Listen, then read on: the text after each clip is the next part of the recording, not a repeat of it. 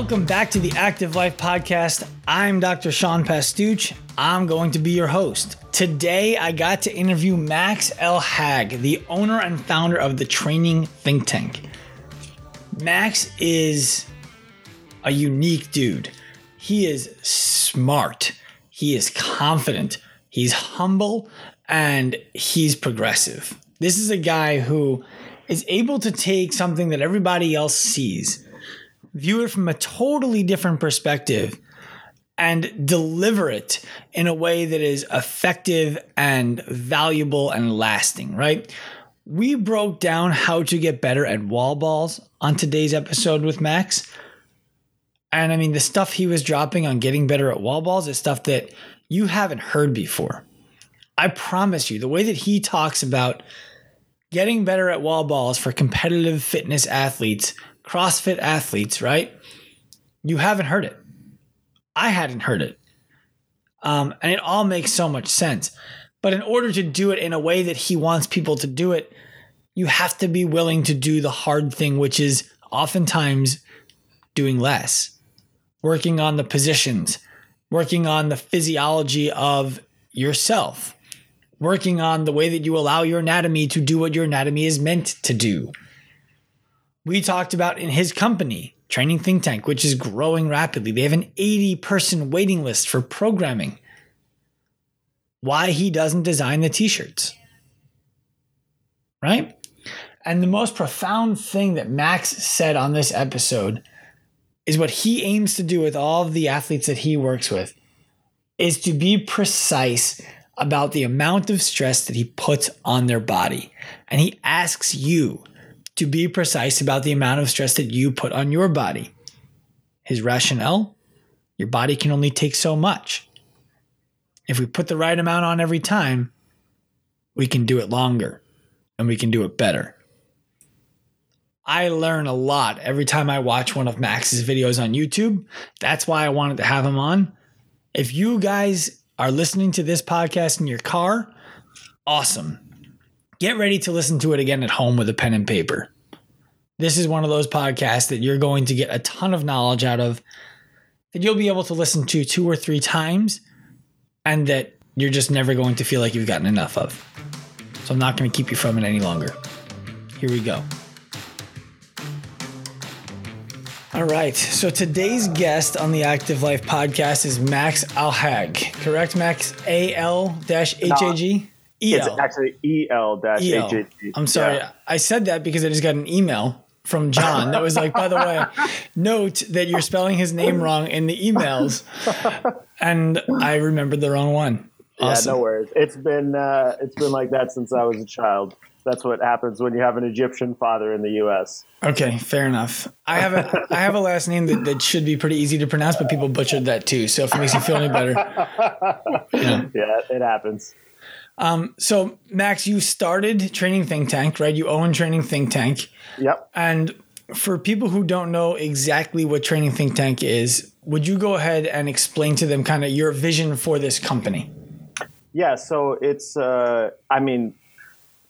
the vision is probably a bigger discussion, and I have a tendency to ramble than just what it does in its current form. So I'll try to go into like what it does in its current form. And then if you're interested in kind of like what we're building and stuff in the future, I can get into that after. I'm actually more interested in what you want to build, and then talking about, maybe why you are where you're at on your path to building that, because we try to teach people that the process is their goal, right? That their goal shouldn't be the end game. It should be the process that they're going through. And it's clear that you're doing that. Yeah.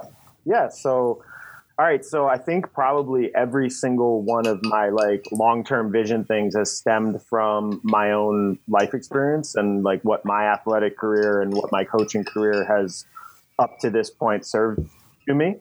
And so basically it centers on 3 major,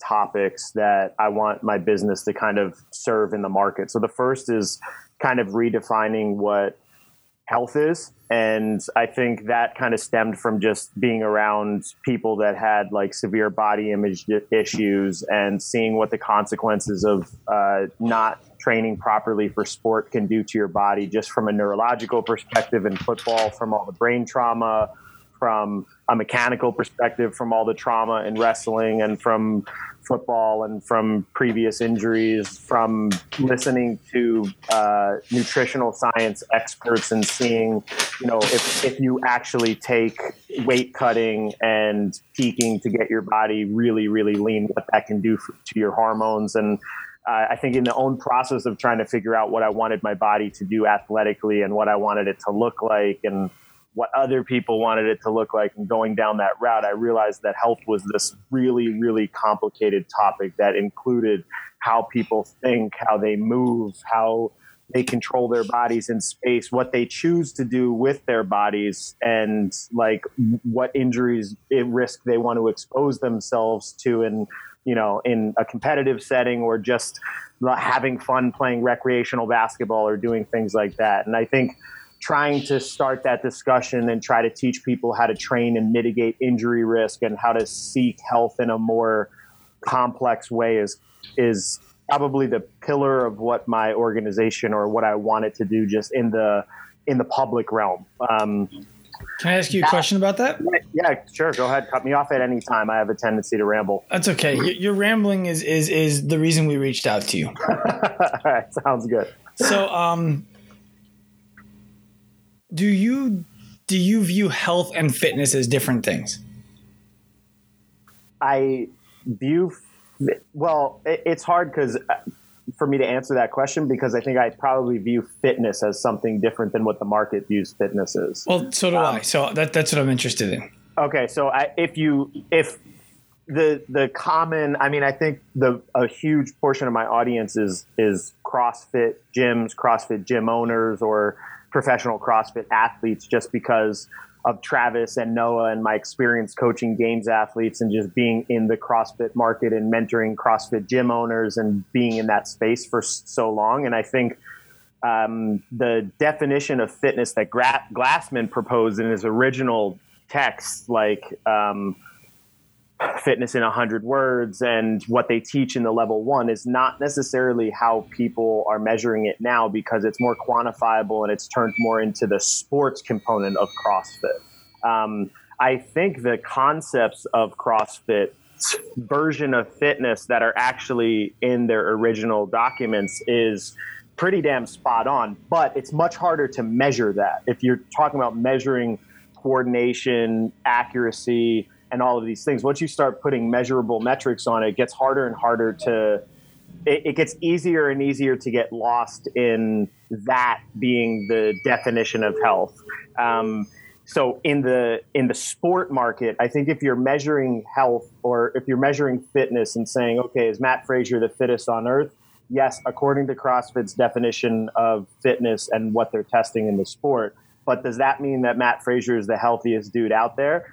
I don't know. It really depends on your version of health. And I don't know him well enough to make any sort of a qualitative judgment on that. So it's hard for me to answer questions like that, because the market generally tends to simplify things because it's easier to understand that way.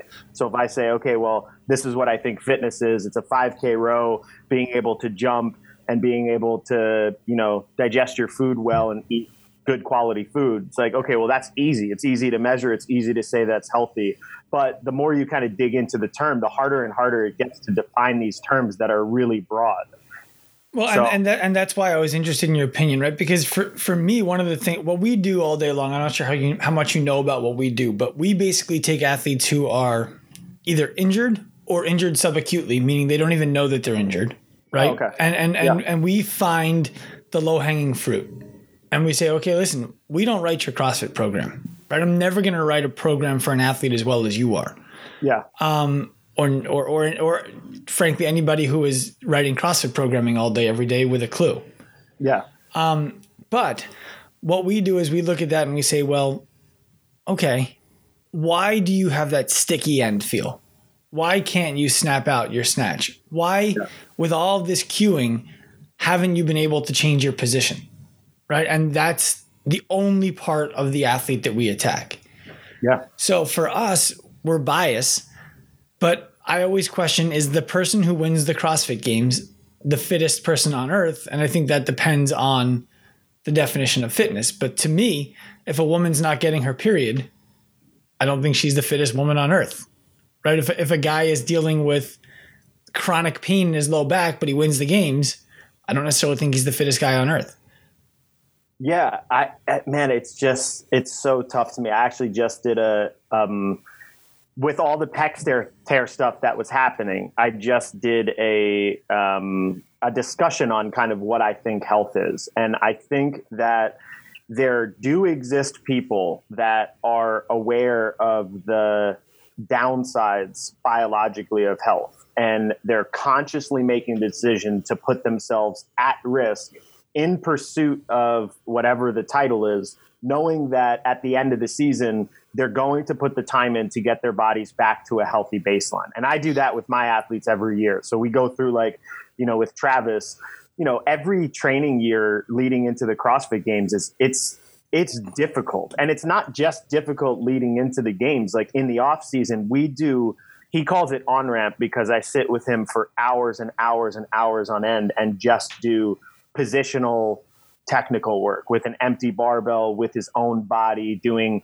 structural rehab work, and just constantly working on making sure that his body's organized in space properly, versus what happens when he starts to specialize and do thousands and thousands of squat contractions and bar contractions and muscle ups and all this stuff. It starts to basically self-organize the system into a way that's not really quote unquote natural. So he has to go through that entire process of trying to set his body up for a competitive year. Then he has to start suffering again and starting doing all the metabolic training and start to practice competitions and fly to Dubai and fly to Miami and do Wadapalooza to get his mind into a competitive state again. Then it's a 5-week open. And then we go to regionals, which is super, super stressful in terms of the level of competition that's there and the no reps and all of the stuff that happens. And this year, just the stress and the fear of tearing pecs. And then right after that's over, it's like, all right, now let's get ready for the games. So they go through this whole process, which is in some ways it's masochistic. It's not like I know we put athletes on a pedestal, but it's not like it's a fun process to constantly be pushing yourself as far as you possibly can go in pursuit of some end goal. And then it's over, and we got to kind of pick the pieces back up and try to restore health and process everything that happened. I try to go through that process with my athletes and make sure that they understand the risks to their health, and try to make sure that they're constantly making that judgment call for themselves. Like, am I going too far in pursuit of what this end goal is? Or is this something I'm consciously willing to do to myself because I really just want to find out who I am and what I'm made of? I think what the problem becomes, or at least from my perspective, or what I'm trying to do in coaching, because I know I made this mistake myself as an athlete in so many ways. I used my mind and my just sheer power of will to push my body to places that just really fucked me up. Like they weren't in the name of progress, but I was being coached to go harder and to push more weight and not to worry about some of the nuanced details of athletics. And if I was feeling something, if I was feeling run down, don't be a pussy, go harder. And so I conditioned myself to have this mind state that had no compassion. And I think that becomes the problem. It's that people aren't thinking about these things just in more of a rational way and starting to understand, like, what are the consequences of sport? I think if people just understand, hey, sport, you're going to put yourself at risk and you might not be healthy. So you need to just constantly be diligent with, taking subjective markers of your health, getting blood work every once in a while, making sure your digestion is good, making sure your energy levels are good, making sure your sex drive is good, making sure you're not waking up every day and it takes you 2 hours to warm up your joints before they feel good. I think those in and of themselves are like, you don't need thousands and thousands of dollars a month to stay on top of it. They're pretty just commonsensical things that make life better. So I think if people just took that kind of approach, we wouldn't have some of the issues that we have. And if they found people like you to make sure they take care of their structures and take care of some of the things that, the specialist coaches generally don't take care of, I think we wouldn't really be constantly having these discussions. But unfortunately, I think just the nature of any market that's new, is that it explodes so fast, and people get into the public eye pretty quickly. And if you're charismatic and you have the right things to say and you can get people to follow you, sometimes that, I don't want to say bad leadership, but because I don't know if I'm a good leader yet, we'll have to see in the future. But that type of leadership can lead people down paths that they didn't really know that they were going to. Well, I think you said a lot right there, and I want to go back and kind of dive into some of what you were saying. Cool. First of all, you're going to make me blush. Thank you.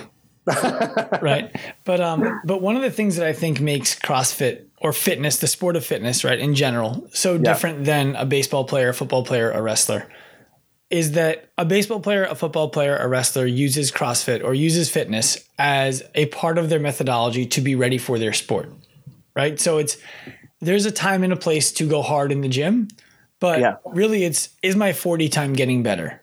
Did my bench press go up, right? That's really what they're looking for. Is my cone drill faster? Can I breathe longer into my periods when I'm wrestling?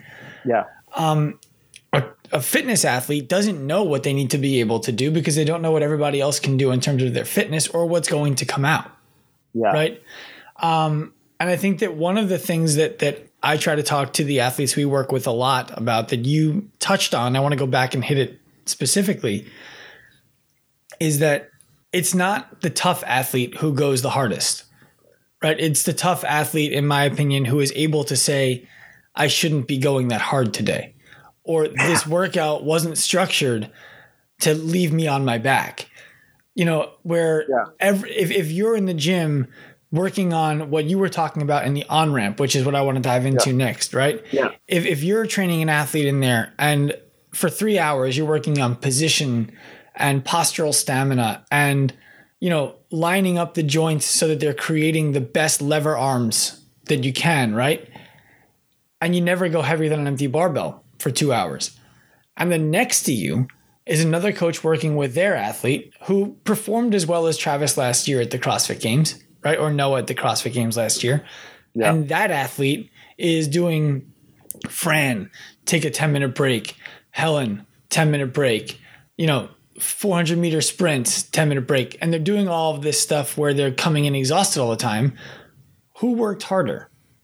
Yeah, that's something I've really been having a discussion within my own community for a really long time. I have this phrase, effort is a choice, that was on my shirts. And I think we used it as our tagline leading into regionals. And we, I think, are relaunching them. I'm not really sure. I don't do the apparel, but but it's funny what it ended up getting turned into, because it turned into like, effort is a choice.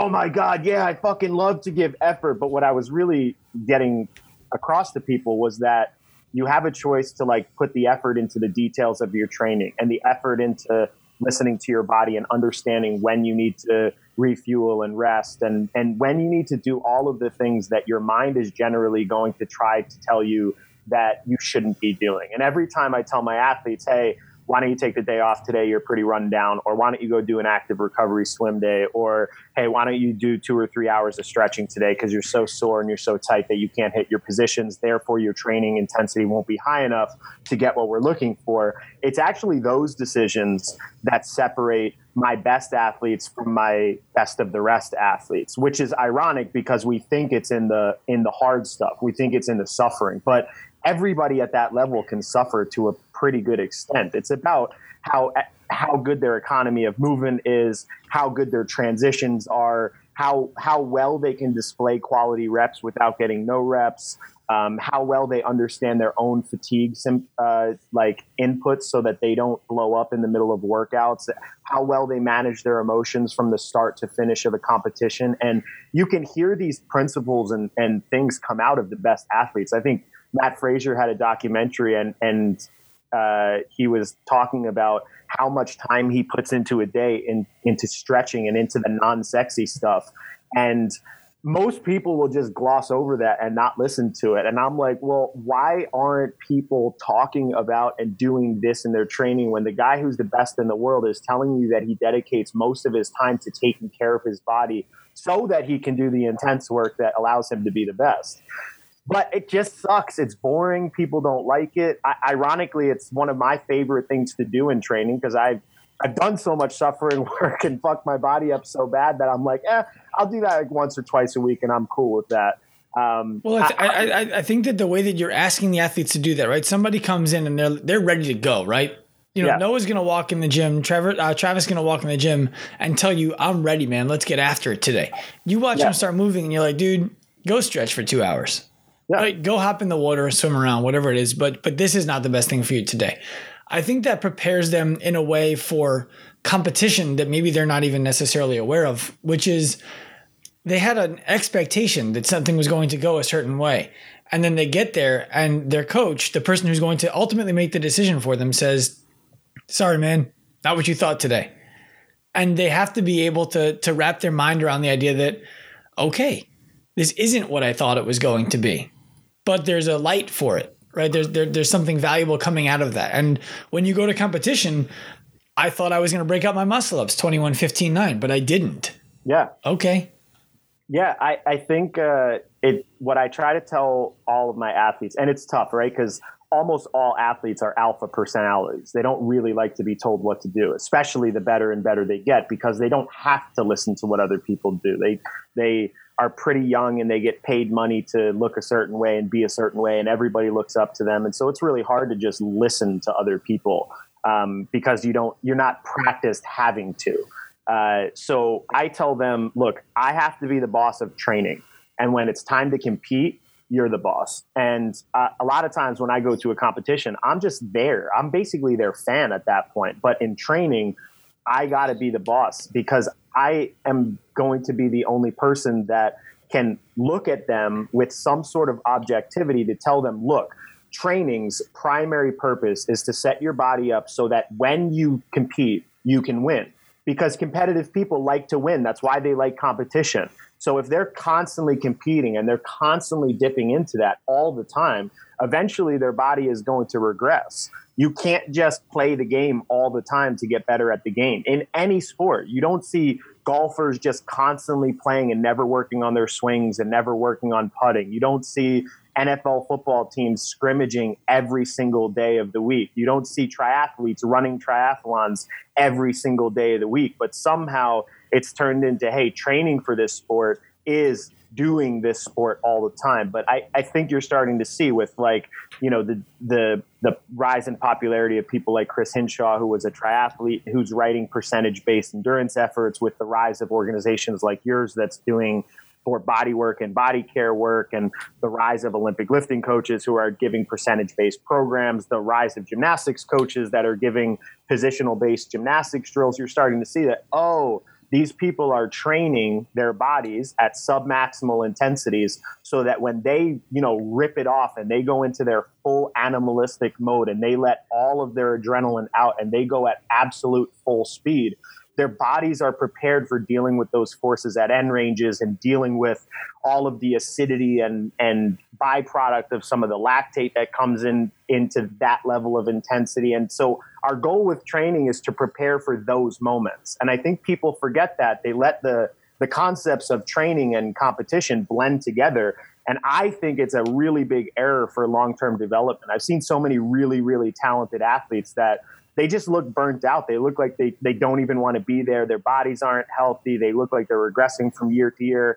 And then you see the people that are like staples at the CrossFit Games that are going year after year after year after year. And they're all kind of they're not doing the same thing, but they're operating on principles of letting their bodies flux and understanding okay, when's time to be healthy and when's time not to listen to my body telling me that I'm hurting and that I'm tired, and understanding when to do that, when to push and when to pull is either an athlete's job if they're coaching themselves or a coach's job, because an athlete generally is not going to have the self-discipline and self-awareness to do that for themselves until they're 5 or 10 years into their training history.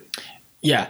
I think even athletes who are 5 or 10 years into their training history are going to have a harder time being objective with themselves about that. Right. One of the hardest things that I try to do every day is, instead of thinking about how I feel about something, it's thinking about what I'm thinking about. Right. And then making a decision, of, okay, you feel badly about this because you're going down this tertiary path of where this could possibly end up. Why don't you just snap out of it and fix the problem? Right. Yeah. But I think that when you're such a competitive athlete, that cognitive energy that you would have to spend to do that for yourself is high.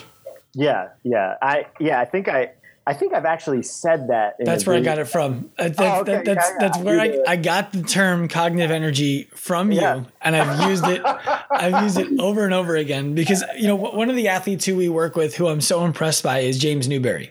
Oh yeah. James Newberry flew out for the Invitational last year, and he came down for a few days from Toronto to New York to spend some time with us. And he's just such a stoic guy, right? And we were talking about, when are you going to get out to the games? And he's like, and he told me he's going to get out there like 2.5, 3 weeks before the games. I was like, oh, wow, really? And he said, yeah, do you think that that's not soon enough? Like he immediately went to, do I need to prepare more? Yeah. As opposed to, I know that's crazy. It's a lot of money and a lot of time to spend there, but he's a professional, and he's like, I'm going to go out there. I'm going to walk and run all of the trails that I can find so that when I get there, making a left turn is something that just happens. I don't have to think about it, because he's like, spending less energy in my brain will cause me to spend less energy in my body. Yeah. And then I was like, that's cognitive energy. I heard Max talk about that. Yeah. I mean, I think it's funny. Like I was a little bit insane in my own athletic career. My dad was in the Olympics for judo. And so we had a wrestling mat in my garage. I remember being really young and just, I was always a pretty big human being. I wrestled in high school at 215, but I wanted to move like a lightweight wrestler, and I wanted to shoot low singles, and I wanted to shoot blast doubles and duck unders. And I would go into the gym and shoot thousands of reps in a week so that I could have my position, my footwork, where my toe was touching the mat, absolutely perfect. And I would think about every single possible thing and how the other athlete could do. And I remember all of a sudden just having these moments of like, oh my God, it clicked. I was in a match and I hit a low single, and I was like, what the hell? Where did that come from? And I think that process over time is what happens to all great athletes. And I never really became a great athlete. I was a pretty good athlete. And now working with high level athletes at the biggest stage in the sport, you realize that they go through these epiphanies over and over and over to learn how to shut their minds off. So they basically automate these processes so they could access their fight or flight systems, but do everything that they need to do that normal people have to think about. So normally, like if I'm doing, thrusters and toes to bar and burpees, I'm like, okay, keep your spine tight because of all your old back injuries. Okay, breathe. Okay, your heart rate's a little too high. Calm down. You watch Travis do it and you ask him after a workout, he's like, I blacked out. I have no idea what happened. And so it's really hard to even evaluate workouts retroactively with him if you don't have training footage, because he's literally mindless in his training, which is fucking awesome. I wish I had that capability, but I think all preparation is really trying to get you to that point. Sure. And I think a lot of athletes they almost don't like having coaching because coaches sometimes make them think, and they understand that thinking is so stressful. So they try to keep everything as simple as possible in their own head. What's up, guys? Dr. Sean here. I just wanted to interrupt the show for a quick moment to remind you that if you're looking for more content from us than we give on this show, you can head to our website, performancecarerx.com. We have links to our YouTube channel, our one-on-one programming options, our bulletproof programs, seminars, and even assessments and treatment in person, linked right there at performancecarerx.com. You guys are amazing. We appreciate you tuning in and listening to this show. We appreciate you following us on social media at Active Life RX. And I want to get you guys right back to this conversation because I know that's what you're really here for. So without further interruption, enjoy the show.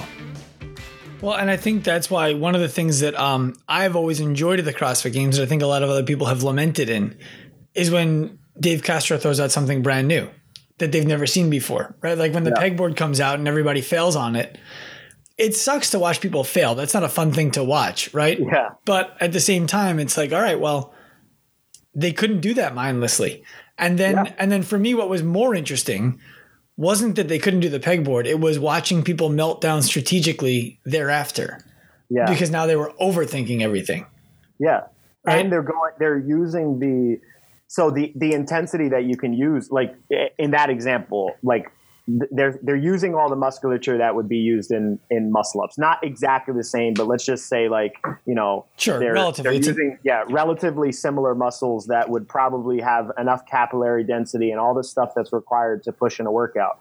And they're using the intensity skills that they have on a pegboard that they have no exposure to, thinking that there's a like a translatable effect from the muscle ups. But it's different because you still have to coordinate and sequence the entire movement. So it's almost requires, if something comes out, that the person has an ability to learn skills. And I think the learning of skills is a skill in and of itself, and it requires a certain mind state. And you could see that some people out there are just like, okay, I got to keep my heart rate really down, try to figure out like where to keep my arms, where to keep tension in my abs, where to put my foot. And they can learn the skill on the fly, but it's because they're not rushing, because they can't, because they haven't practiced it yet. Whereas the following year, when people have had an entire year to practice on the pegboard, you saw an entirely different level of intensity from the people that had practiced the skill, because they've automated it and they can just be like, okay, well, I've done this over and over and over in training. I don't need to think about it. Mm-hmm. So I think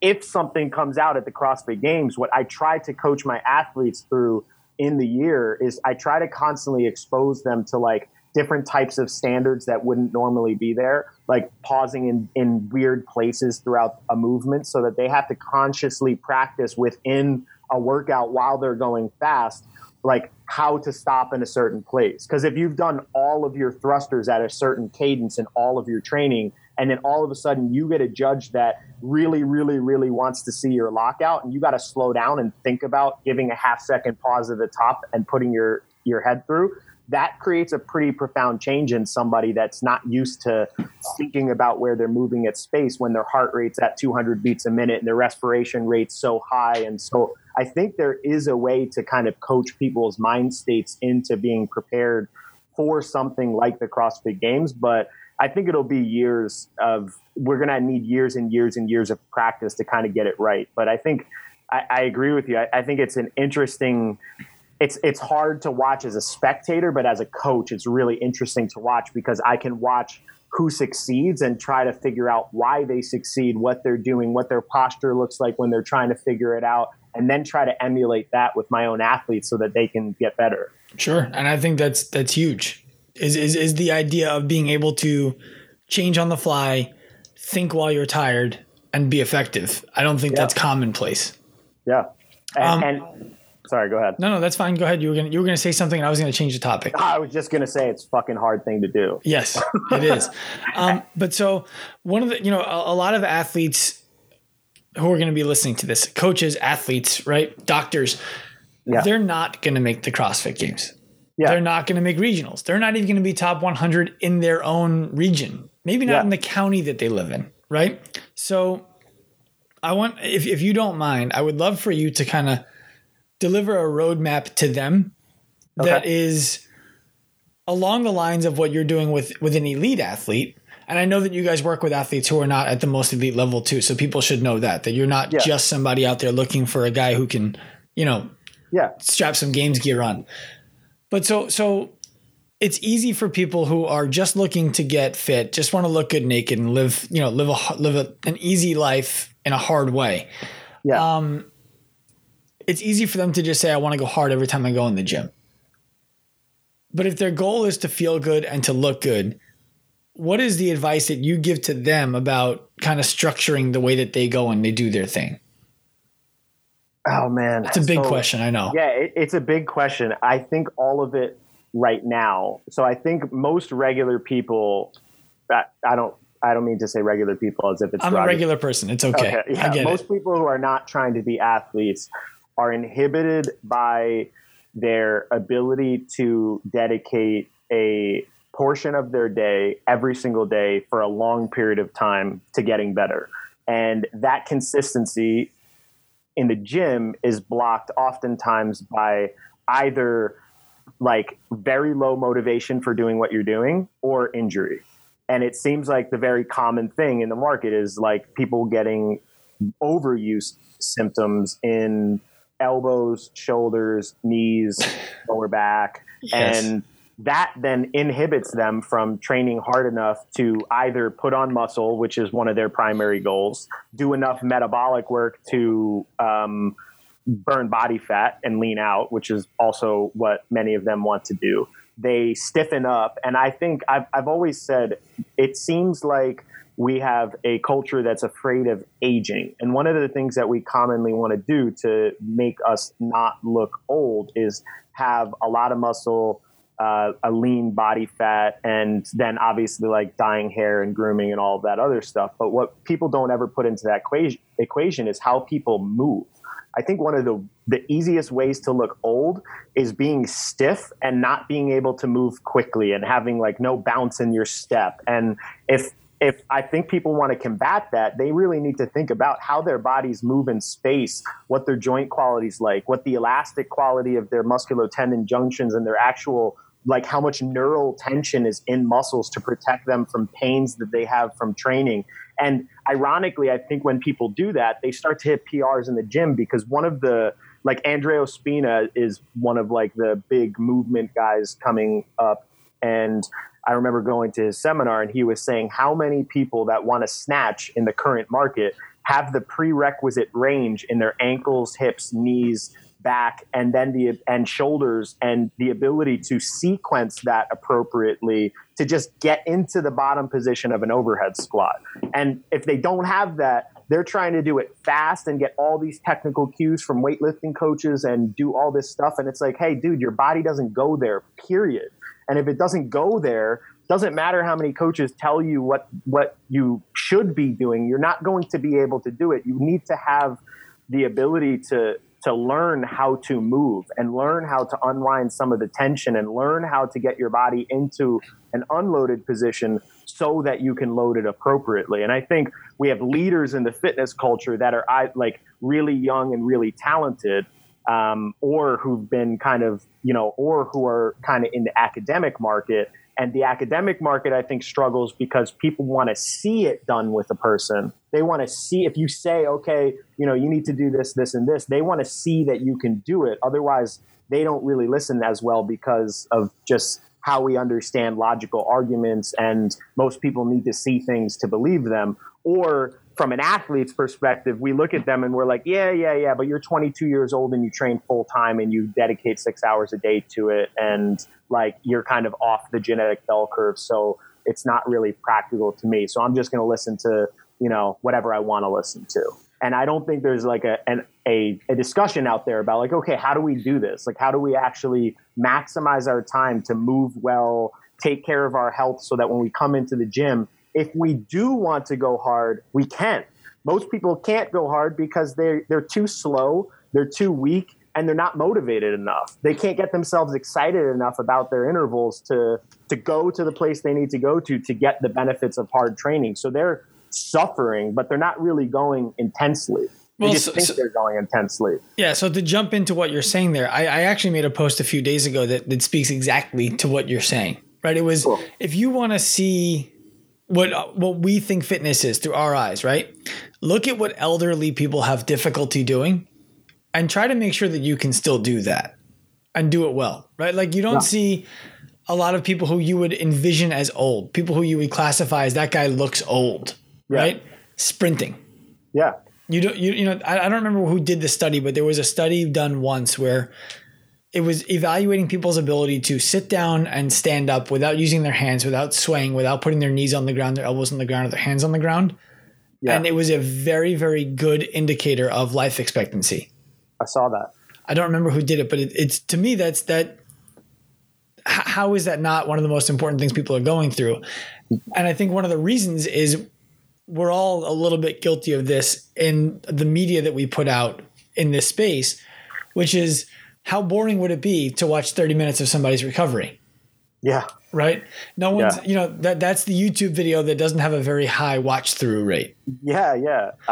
I know it's just unfortunate because I think in every discipline, it is the boring work that makes people really good. Like people who ascend to the highest levels of whatever we want to in society. Let's even just go outside of sports. Like Warren Buffett's investing strategy, he's one of the richest people in the world, is boring.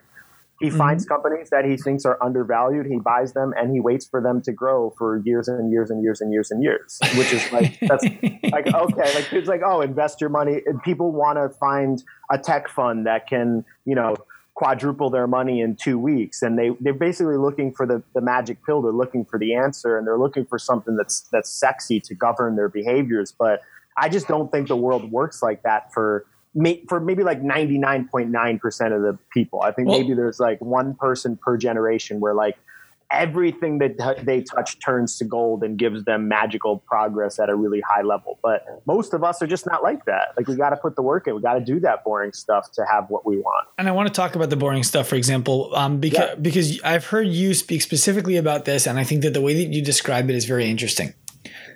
Let's say that I'm the guy, and I'm not, because I don't take the open seriously enough.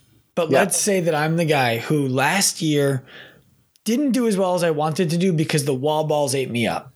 Yeah. Right?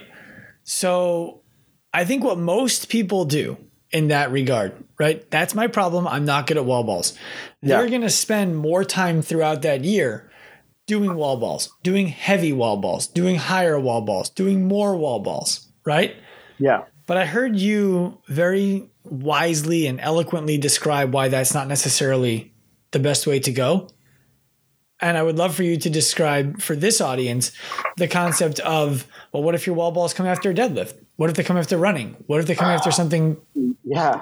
I think the figuring out why the wall balls aren't good is the first step. And I think you have to figure out how to have some sort of assessment process. So I had Caroline Dardini. I started coaching her last year. She ended up taking 6th in the Atlantic Regional, and she's a small girl, so that's a good score. Yep, she's very short and very small from a body weight perspective relative to the elite. And the wall balls chewed her up both at this year's regional and last year's regional before we worked on, before we started working together. And we had a bunch of priorities and stuff that we were working on. They've gotten better. We continue to work on it. And now we finished analyzing the regional, and I'm like, okay, what happened in the wall balls? Like the previous year, it was a cognitive thing. So it was a floating target. She had never practiced on a floating target. She got a bunch of no reps. She lost concentration. And so we started working on that limitation. So we started working on her ability to compete, stay focused, deal with adversity, go into the gym and train in silence some days, change your environment, have a judge, no rep you, move targets. Every time you miss, make sure you add another rep to it so that you're getting used to dealing with that level of chaos. So that was the limiter last year. This year it gets exposed, and I'm like, okay, well, what happened? She's like, well, my mind was in the appropriate place, but my arms were blowing up. And from a postural perspective, Caroline's got pretty jacked biceps and just really strong upper body from doing all the gymnastics. And she's like, yeah, well, it's not my leg strength. I could squat all day and I can extend my hips, but my arms start to turn into lead. So doing wall balls for her, if I just try to accumulate volume and I get to whatever her limiting ceiling is in her upper body's ability to distribute blood and use energy, then I'm not really training that to get any better if I'm just hammering wall balls and wall balls and wall balls all the time. Now, there is a time in the year that I need to increase her volume of wall balls and get her exposed and hope that all of the protocols I use allow her to do more wall balls unbroken. But I need to figure out why she can't get blood into her arms as effectively as she can get it into her legs. And for her, I think is a postural issue. So she's just very forwardly protracted and her arms are basically being held up the entire time versus having the ability to retract her shoulder blades and keep her thoracic spine extended and basically get the center of mass of her arms closer to her midline so she doesn't have to hold up as much mass, which then decreases the need for her heart to have to pump against as much tension and lowers like the stabilizing musculature in your posture is designed to hold you up against gravity. If you're not using that effectively, you're using fast twitch fibers and a lot of things that aren't really designed for posture. to hold you up, which aren't as efficient at producing energy slowly and stabilizing. And I think in the movement world, it's called a high threshold motor strategy to accomplish something that shouldn't be that difficult. So for her, going after wall balls, she's done thousands and thousands and thousands of wall balls in her past. It would just be like beating a dead horse. So it's actually a movement issue that we have to go through with her. Whereas somebody else, if they just blow up and they're like, man, I just need to do wall balls. And I look at them and they have perfect positions, perfect squat mechanics, really good hip extension, really good retraction ability, really good overhead shoulder flexion, really good terminal lockout of their elbows. They might just have to pound volume of wall balls. But we only have a certain amount of contraction volume that we can put on our joints and that we can put on our hearts in our athletic careers.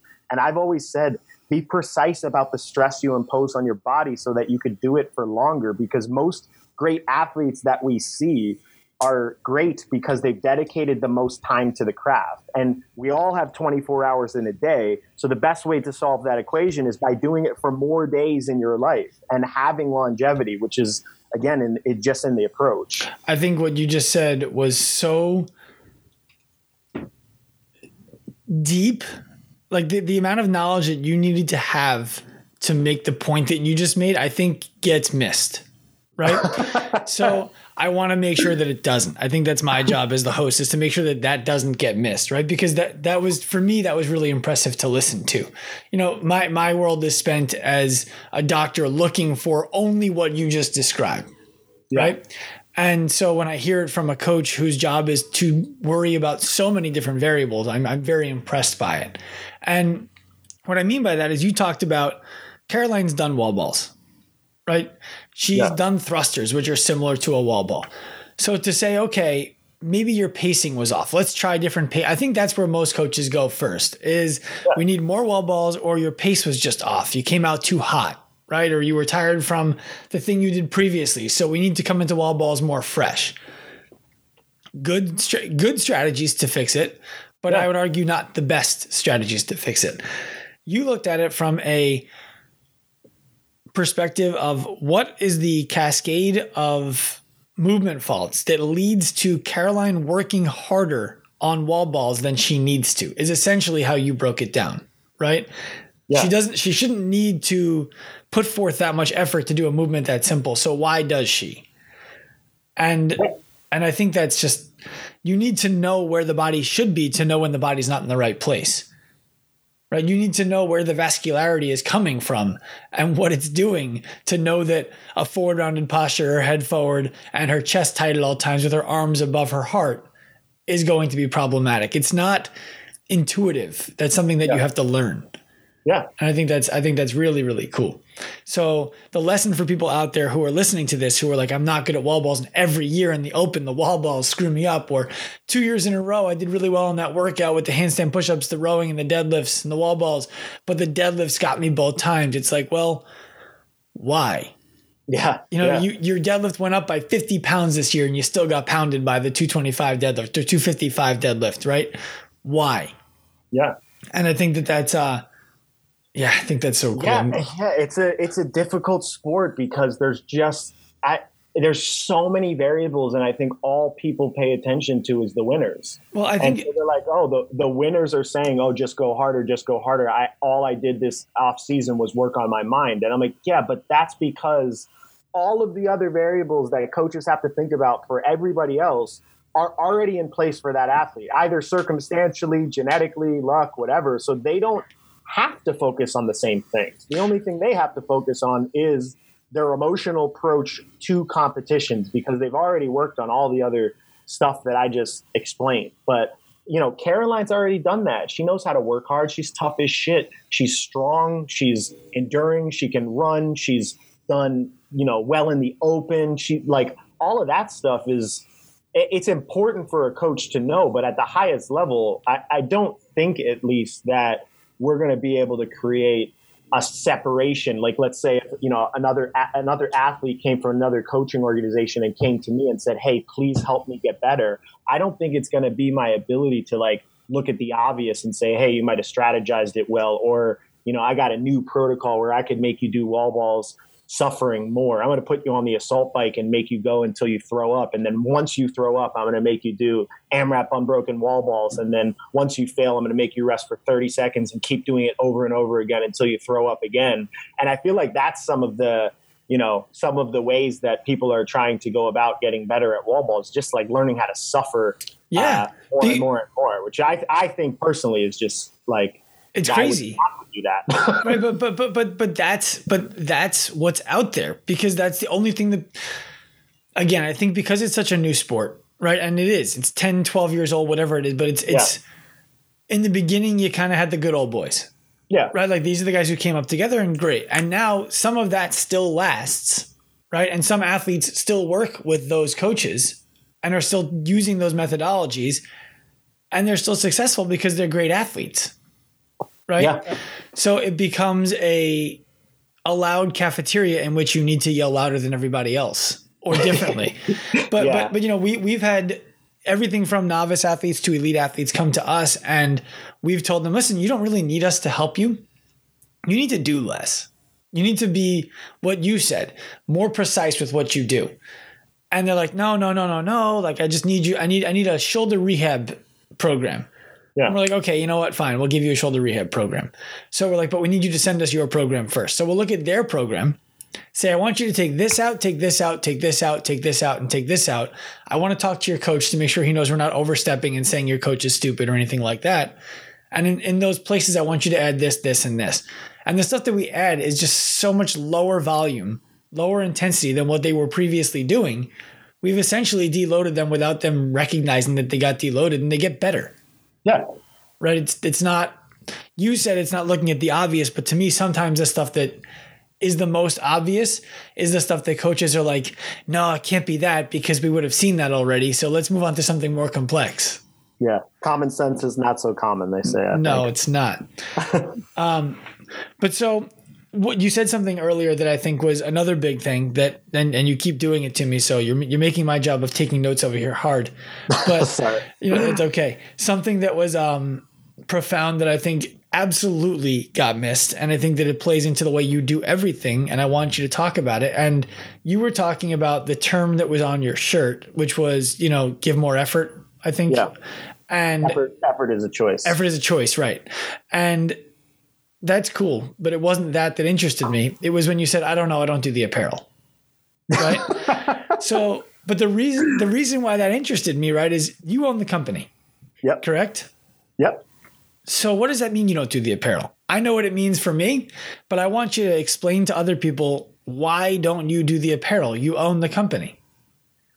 And how does that, if you can follow where I'm asking you to go, how does that mindset help you in coaching an athlete?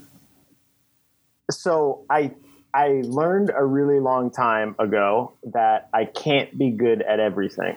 And that, I know it's going to sound almost stupid or narcissistic, but I really thought that I could be, and that I could outwork everybody and become an expert in everything and be some sort of a Renaissance man. And I think CrossFit originally appealed to me because that's what it was saying. It was saying, do everything with your body, be mobile, be explosive, be enduring, be able to change directions, be able to throw, be able to do gymnastics. And that appealed to me because I thought, well, yeah, I don't want to be good at one thing. I want to be good at everything. I realized that that's not the case, and that I have a certain subset of skills that's going to make me likely to succeed in my current business infrastructure. I think 9 days out of the week, I wear the same Under Armour black shorts, a pair of minimalist sandals that I'm working on my foot strength, and a TTT shirt that's usually black or gray. I'm not really that exciting from an apparel perspective, and I'm not really into branding and all of the things that go with typical business development. I'm not a marketer.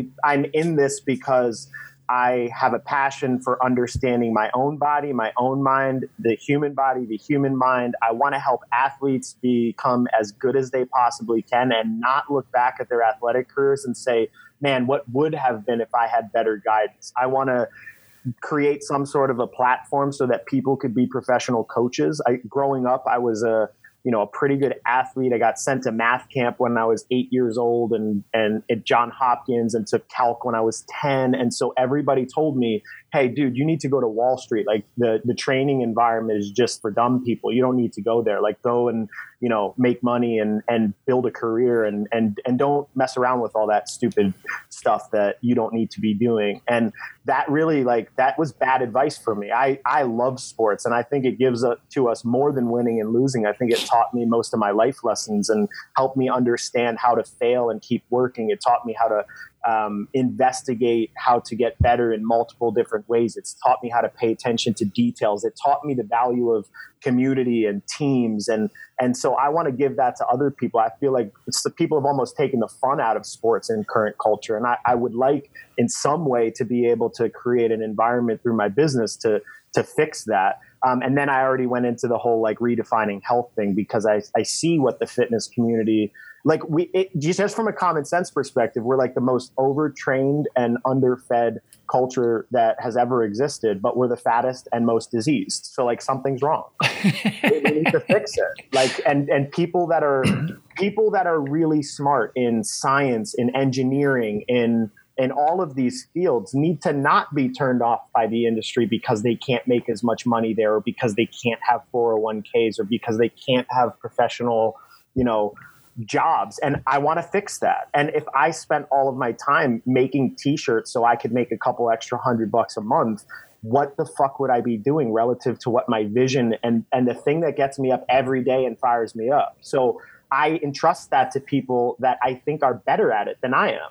And instead of trying to compete with them or compete with other organizations that might be better at branding, I just stay in my lane and try to get really good. And it served me really well. If I had to have changed in the past to make my business succeed, I would have. But I just keep getting better at what I think I need to get better at. And it has continued to help grow my business and bring me around people that help me support my business and believe in my vision. So why the fuck would I change something that's working? I think that was my favorite answer to any of the questions I've asked you so far. I mean, it's clear to me that you're a really smart, really passionate, and really in touch guy, right? Because there's people who are smart and passionate and totally don't understand how somebody else couldn't be as passionate about what they're passionate about, so they don't drop any respect to those people. And it's clear to me that you're in touch with the way that other people think, the way that other people feel, and the way that you need to speak with people so that they can get behind your passion, if you will. And I think that's a really impressive group of character traits that you have. Well, I appreciate it, man. That's no problem. Kind thing to say. Oh, it's noticeable. I mean, I'm telling you, I don't know if we recorded this in the beginning, but I was talking about watching your videos, right? And it's part of my job, and I hate doing it in a way because I feel like I'm not producing my own when I'm watching other people's stuff, right? Yeah. But I need to know what's out there, because when athletes come to me with, hey, I've been doing this, and this, I need to know what's going on in the world. I need to know what the Postural Restoration Institute is doing if I want to work with baseball players. Yeah. Right. I need to know what Andrea Ospina is doing when people come to me and they're like, well, I've been doing this movement from Kinstretch. Right. Yeah. So I have to spend time ingesting content, not because I want to steal it or use it, but because I need to be able to relate to somebody. Right. Yeah. And I haven't found myself as captivated or as interested in anyone's content as I have in yours recently, where I actually say, you know what? Instead of going and watching somebody else who I had lined up, I'm going to watch another one of Max's videos and I'm going to take notes, because there's stuff in that I can talk to the athletes I'm working with, or stuff that I can talk to my staff about, or stuff that I can learn from myself that is valuable beyond measure that I couldn't have gotten without it. So you're doing a good job. I really appreciate it, man. I'm learning how to take in that positive feedback and use it to continue motivating me, because it is a very difficult thing for me to do, to put myself in the public eye. I'm not I'm not a big attention guy. And I think in the past I've preferred kind of doing my research and going to as many seminars as I could and sitting in the back and taking notes and just doing my work and working with my athletes. And I know that character trait was holding my business back. So I've been trying to break it and listen to people that show me that I must be doing something right. So I really do appreciate it. Yeah, you're worth being on camera. And I can tell you this, if nothing else, you told me that you usually wear a black or a gray shirt, right? And today you're wearing red. Yeah. So if nothing else, you're moving in the right direction. I am. I got a blue car. I try to wear, I try to 2 days a week, make sure I wear something other than black so that everyone here knows I'm trying to work on myself the same way they are. Perfect. Is there anything else that you would like to add? I mean, where can people find you, Max? Because I think they need to. At trainingthinktank.com is our website. We have a blog up there.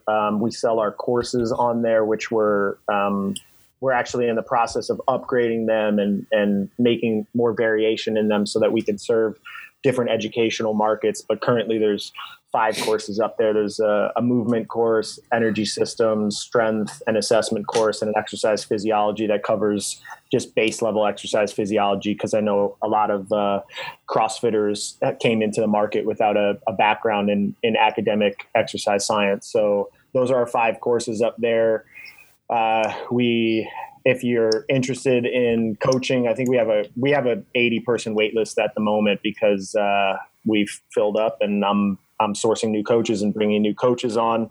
But if you want to get on the waiting list, info@trainingthinktank.com or jp@trainingthinktank.com. Our Instagram is Training Think Tank. Our YouTube channel is Training Think Tank. We've been trying to put out at least a piece of content per week just to keep people updated on Travis and Noah's trip to the games, on, just ideas and things that I want to talk about or things that I've had ideas about, or, sometimes just jokes to, have some fun and put out some fun content. So it's not always my big serious face up there. And I think that's pretty much everywhere you can find us. I will close this out by saying this, right? I think this is another thing to people to take note of. I asked Max, where can people find you? And you answered with, this is where you can find us. And yeah. I think that's, again, it's the bigger picture thinking that people need to be doing. Yeah, you can't really find me anywhere because I'm so private. I don't have an Instagram. I do have a Facebook account, but it's moderated by somebody else. When I started realizing that just people I didn't know wanted to be friends with me on Facebook at first, like 5 or 6 years ago, I was just like, oh, well, that's weird. I was like, I should probably have an account for that just in case I say something offensive or stupid on my normal personal one. So we created 2. I have 2 that I don't even use. I'm barely on social media. Most of the time I spend on my computer, I'm trying to learn just like you. As I'm writing programs out this week, I was watching Ed Cohen in an old powerlifting video, giving powerlifting cues, and took the FMS breathing course. And I'm constantly trying to educate myself the same way. So I try not to spend too much time just messing around on social media. So I do really consider us as a true testament to what I'm trying to build. It is a think tank for a reason, and I'm just one cog in the wheel. I might be an important cog in the wheel, but I am just like everybody else here. I think you might be the wheel, but I appreciate your time today, Max. All right, man. I appreciate it. Thanks for having me on. No problem. Thank you for listening to the Active Life podcast today. I hope you guys enjoyed it. If you did, please make sure you head to iTunes and leave us a 5-star rating so that we can grow and reach and help more people. If you're looking for more from me and my team, head to performancecarerx.com. All the help you're looking for is right there. Until next time, guys, I'm Dr. Sean Pastuch, and the process is the goal.